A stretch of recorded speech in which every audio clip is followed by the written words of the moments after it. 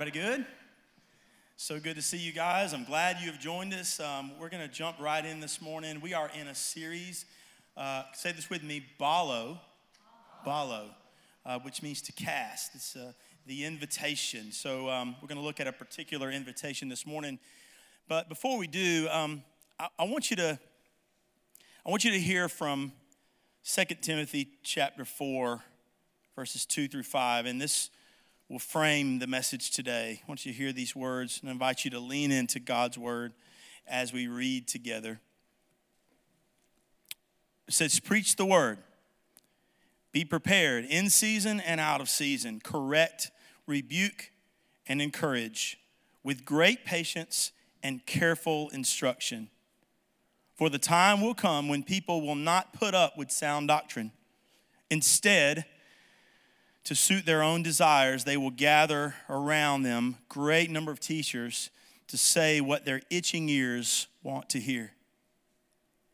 They will turn their ears away from the truth and turn aside to myths. But you, keep your head in all situations, endure hardship, do the work of an evangelist, discharge all the duties of your ministry. This is Paul's words to his understudy, Timothy. So often in the modern church, when we talk about following Jesus or what it means to be a Christian, we tend to talk about it in a sort of watered down, sanitized, whitewashed kind of way. Do we not? For most of us, being a Christian is safe. It's safe. It doesn't require a lot from us, with the exception of the hour that we spend in a church building on a Sunday morning. This is not what the early Christians experienced at all, as they struggled to follow Jesus in a world that hated them. Hated Jesus too, of course. What we've done is we've allowed the hard, rocky, narrow road of following Jesus to be smoothed out by culture, to be graded. Make it a little bit easier, more palatable for us. Cultural Christianity is a disease that we must contend with. Amen? The message of Christ is one that most people reject. Following Jesus is hard. And oftentimes it's not an easy thing to ponder. And this morning, friends, I do not want to be guilty of telling you what you want to hear. Because I'm going to stand before God Almighty one day, and He's going to ask me, did you preach the gospel? And I want to say, and I'm going to say yes, emphatically yes. So, we are in a series, week 3 of a series called Ballo, the invitation. The Greek word ballo means to cast, as if you were casting a net. This series is about intentionally casting an invitation to everyone around us. So what are we casting? We are casting the best invitation the world has ever known. Jesus, the gospel, the good news that while we were dead in our sin, Christ came and died for each and every one of us. See, we're looking at 5 invitations as we move through this series. The first one was, come and see. Come and see. This was Jesus' invitation to the first disciples. Come and see. Come and see. Even before that, actually. And then, of course, he says, follow me. Follow me. So today we're going to look at the third invitation, which is come fishing. Come fishing. Let's go fishing. I want to apologize up front. I'm not rolling out any food today. No breadsticks. Shannon set that bar so darn high. It is what it is. I thought about ordering some fried catfish, but, we'd be smelling that till August in here. Just kidding. Roll out the sardines. Bring the sardines out. Sardines for everybody. Sorry. It was Shannon's idea. So I guess I would say you're welcome. No fried catfish today. I invite you to turn with me to Matthew chapter 4, verses 18 through 22. Very familiar passage. If you grew up in church, you read it as a small child. But we want to dive a little deeper this morning and maybe glean some things that we haven't seen before or noticed before. Verse 18, Matthew chapter 4. As Jesus was walking beside the Sea of Galilee, he saw two brothers, Simon called Peter and his brother Andrew. They were casting a net into the lake, for they were fishermen. Come, follow me, Jesus said, and I will send you out to fish for people. At once they left their nets and followed him. Going on from there, he saw two other brothers, James, son of Zebedee, and his brother John. They were in a boat with their father, Zebedee. Imagine your name being Zebedee. Are there any Zebedees in here? I was going to bring you down and just congratulate you for an awesome name. They were preparing their nets when Jesus called them, and immediately they left the boat and their father and followed him. In Matthew chapter 4, Jesus calls the first disciples. This is the account we have, and it's recorded throughout the Gospels, not just in Matthew. As most of you know, several of Jesus' followers were fishermen by trade. Philip, Andrew, Peter, Andrew and Peter, who were brothers, James and John, who were brothers, all fishermen. So this third invitation to come fishing was a familiar one, but it was different. It was really a call to lay everything down, including their jobs, families, all of it, and commit their whole lives to Jesus in this brand new way, to leave it all. How does my version of Christianity stack up against that? So Jesus offers this invitation to these fishermen. He used what they knew, which Jesus often did, to reach them, to cut to the heart of who they were. And so he sends out this invitation, and he challenges them, that's the right word, to leave everything behind and take up a new life that Jesus was calling to. He says, if you will follow me, then I will make you fishers of people. Some versions say fishers of men, but that's just short for all people, all men, all people. When Jesus called those first disciples to a new life, the fishing would have taken place in various places. Synagogue, in homes, on the seashore, and everywhere in between. They were casting the net of the gospel to the rich, to the poor, to the healthy, to the sick, to good people, and the worst people imaginable. The invitation went out to all.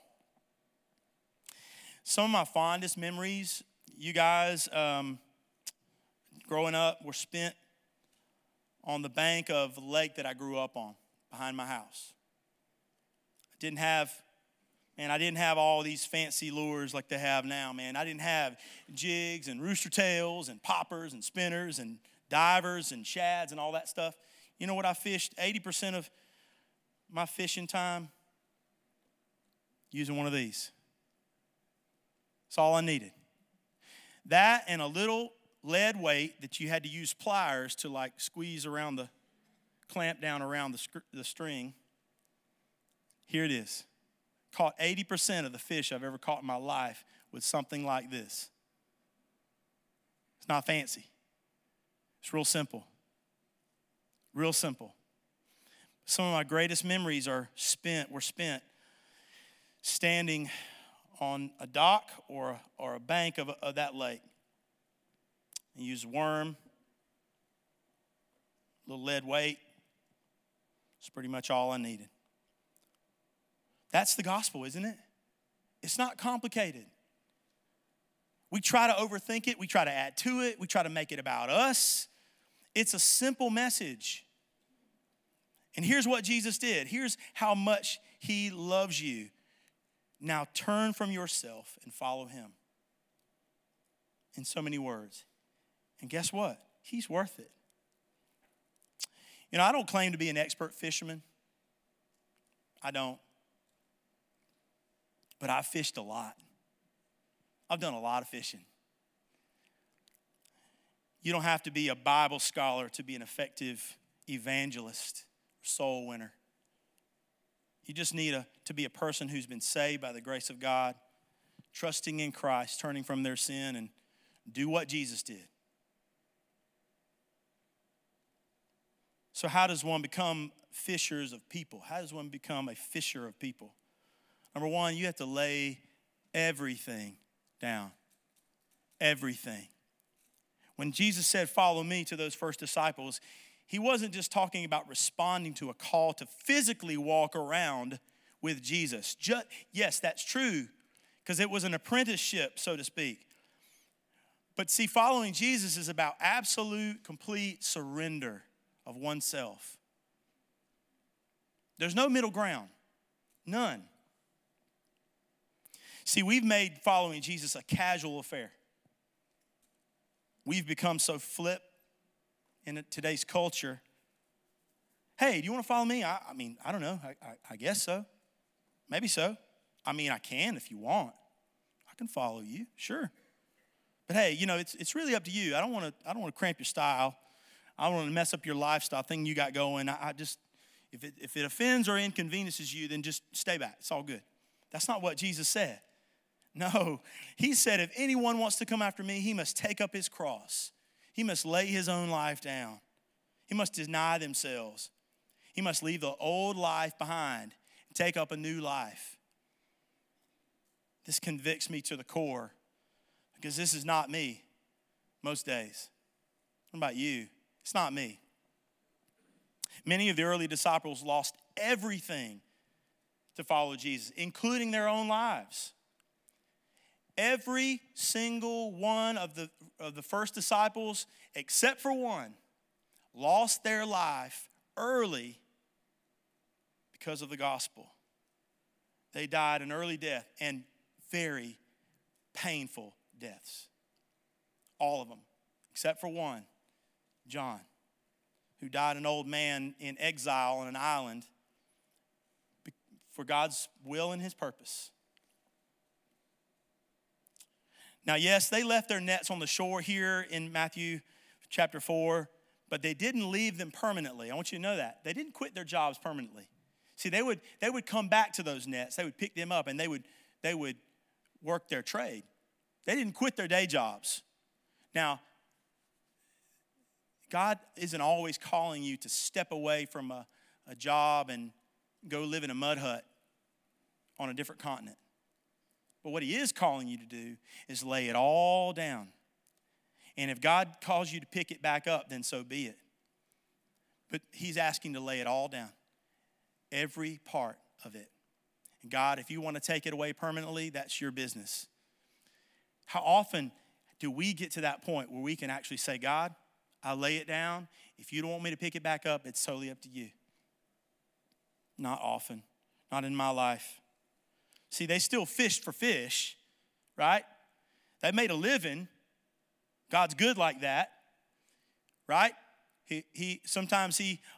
Oftentimes, most of the time, he allows you to do the things that you're good at, but then when you start to follow Jesus, you do them in a different way. You fish for fish, but you also fish for people.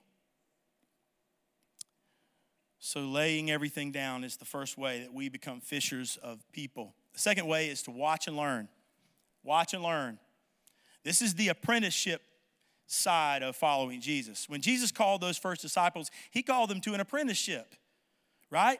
In that day, rabbis had little followers following them around, and usually the rabbi, the person, the apprentice or the understudy would choose the rabbi to go and follow. Well, he's smart, he's talented, he's charismatic. I'm going to follow him around and learn from him. Not this way. Jesus flipped this around. Jesus chose his understudies. And they did follow him around. There's an element of discipleship that requires watching the master, listening to his words, and imitating what they see, right? My dad and my grandfathers all had a hand in teaching me how to fish. I will always remember watching them bait a hook. They teach me how to cast, how to set a hook at just that right moment when you feel that tug. Not too quickly, not too soon. Wait. And at the right time, set that hook. I'll never forget that stuff. It's ingrained in me. How not to panic when you're reeling that sucker in. Don't panic. Don't panic. And of course, how to get that hook out without just tearing that fish up, right? All that stuff is ingrained in me. I watched, I listened, I learned, and I imitated. So watch and learn. This is part of the discipleship process. Look at Jesus' words. Take them in. Do what he did. Take them to heart. Learning to fish requires preparation. You prepare your heart and your mind with Scripture. It requires imitation. You got to do what Jesus did, and it requires repetition.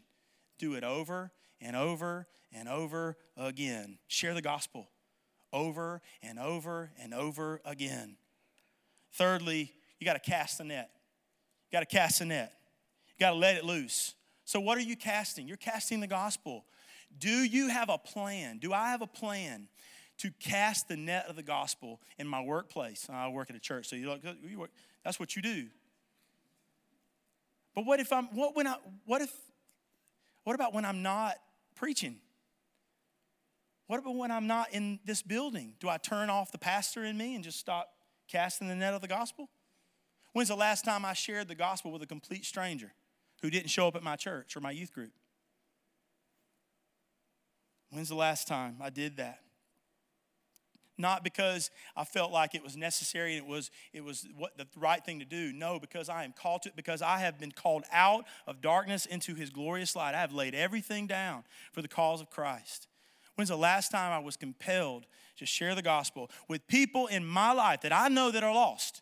I know right this second they are without hope. What am I casting? I'm casting the best news ever.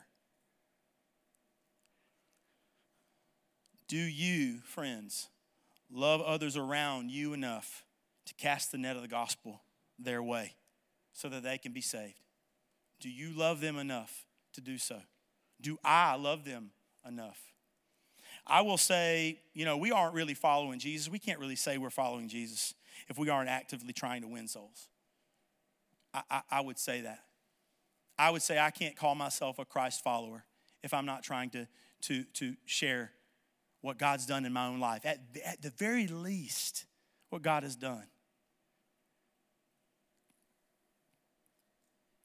And that hurts me to the core. That hurts me to the core. Because I confess to you, this convicts me to no end. When I look at my life, my daily schedule, the structure of my day, I can say without a doubt that I will neglect or forget to be a soul winner in my daily life. I will neglect to share the gospel. This doesn't count. I don't get a pass. We don't get a pass right here. This doesn't count as cast the net. Cast the net. Lastly, go where the fish are. Go where the fish are. Evangelism does not happen solely within the walls of a church building. Most people wrongly assume that it's the pastor's job to fish for people, to evangelize the world, and you all are cheerleaders.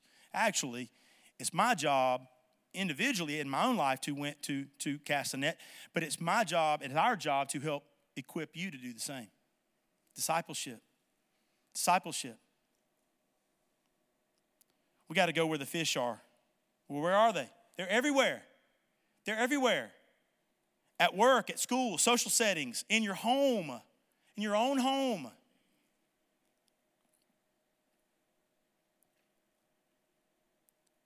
The vast majority of us sitting in this room have people who have not yet responded to the gospel in our own home. Parents, are we casting the net for our own children? Are we casting the net? You might say, well, I don't know how. I don't know how. if you've encountered the love and the grace of Christ in your own life, the saving grace of Christ, and you've been made new, you've been transformed with the gospel, then you have all you need. You got all you need. You got all you need. We are letting the enemy whisper in our ear, we are not adequate. We don't have the words. We're not equipped to do so. Yes, you are.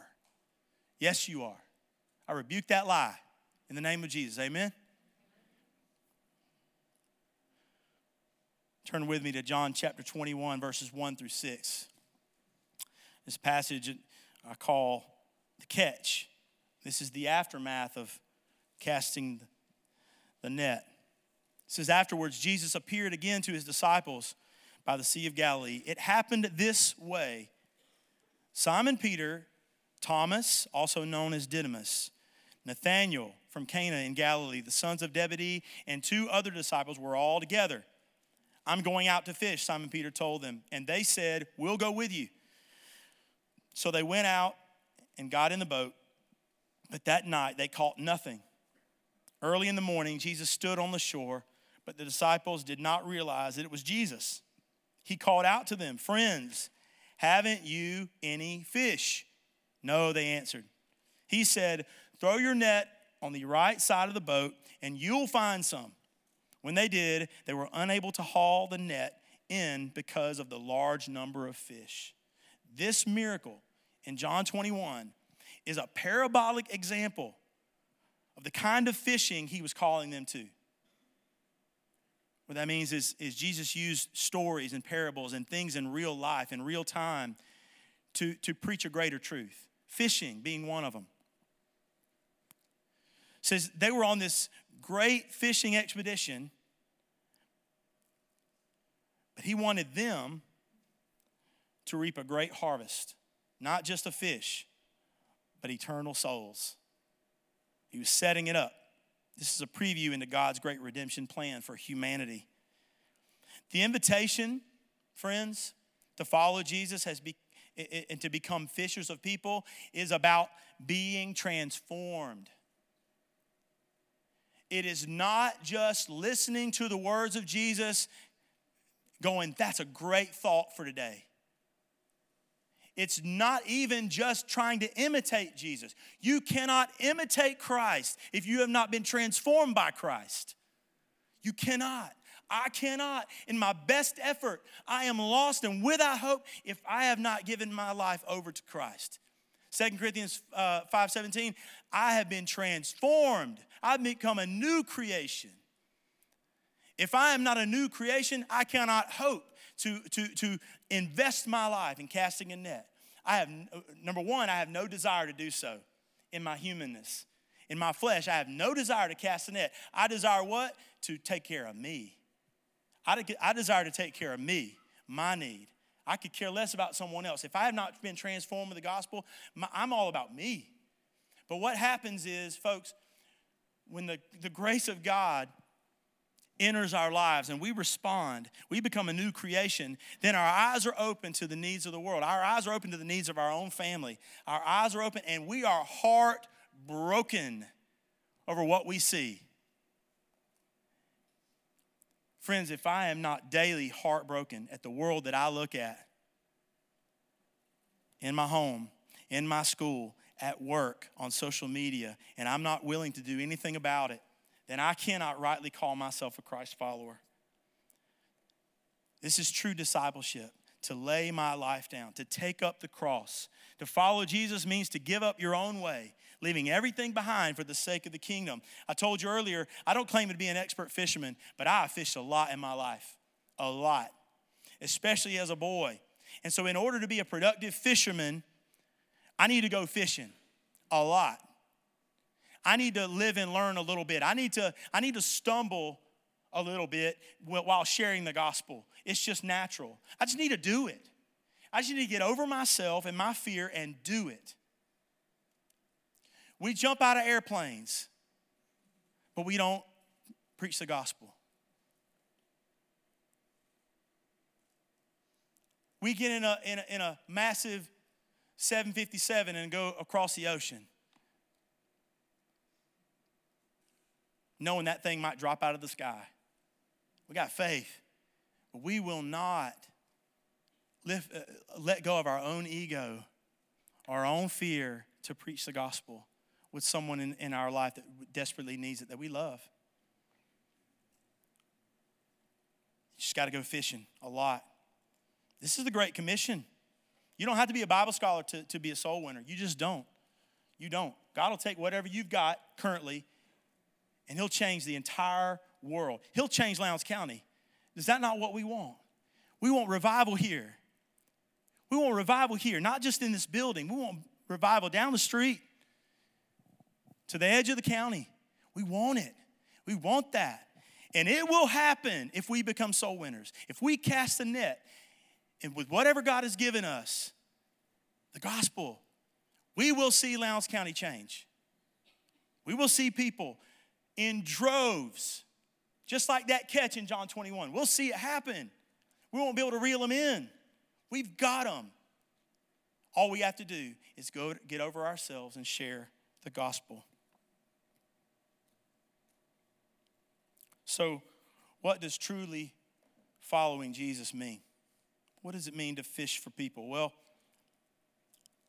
why do I follow Jesus at all?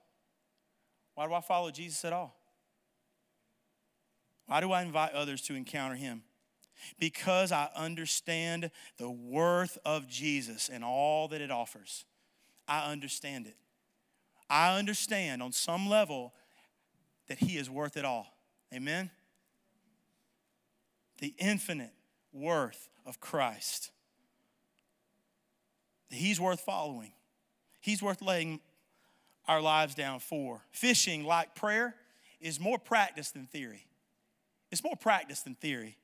Just do it. But this is not about just what we do. Following Jesus is about becoming a new creation. Before we can ever fish for people, we need to be caught in the net ourselves. And here's the other part of this invitation. The invitation is not simply just to go fishing. Some of us in this room right this second have no idea what that means because you have never been caught in the net yourself. Being caught in the net does not mean I attended church my whole life. Being caught in the net doesn't mean I can quote John 3:16, Philippians 4:13. Being caught in the net is that at some point I realized I was lost and without hope, dead in my sin, and Christ went to a cross for me, took my place, died in my place, but did not stay dead. Amen?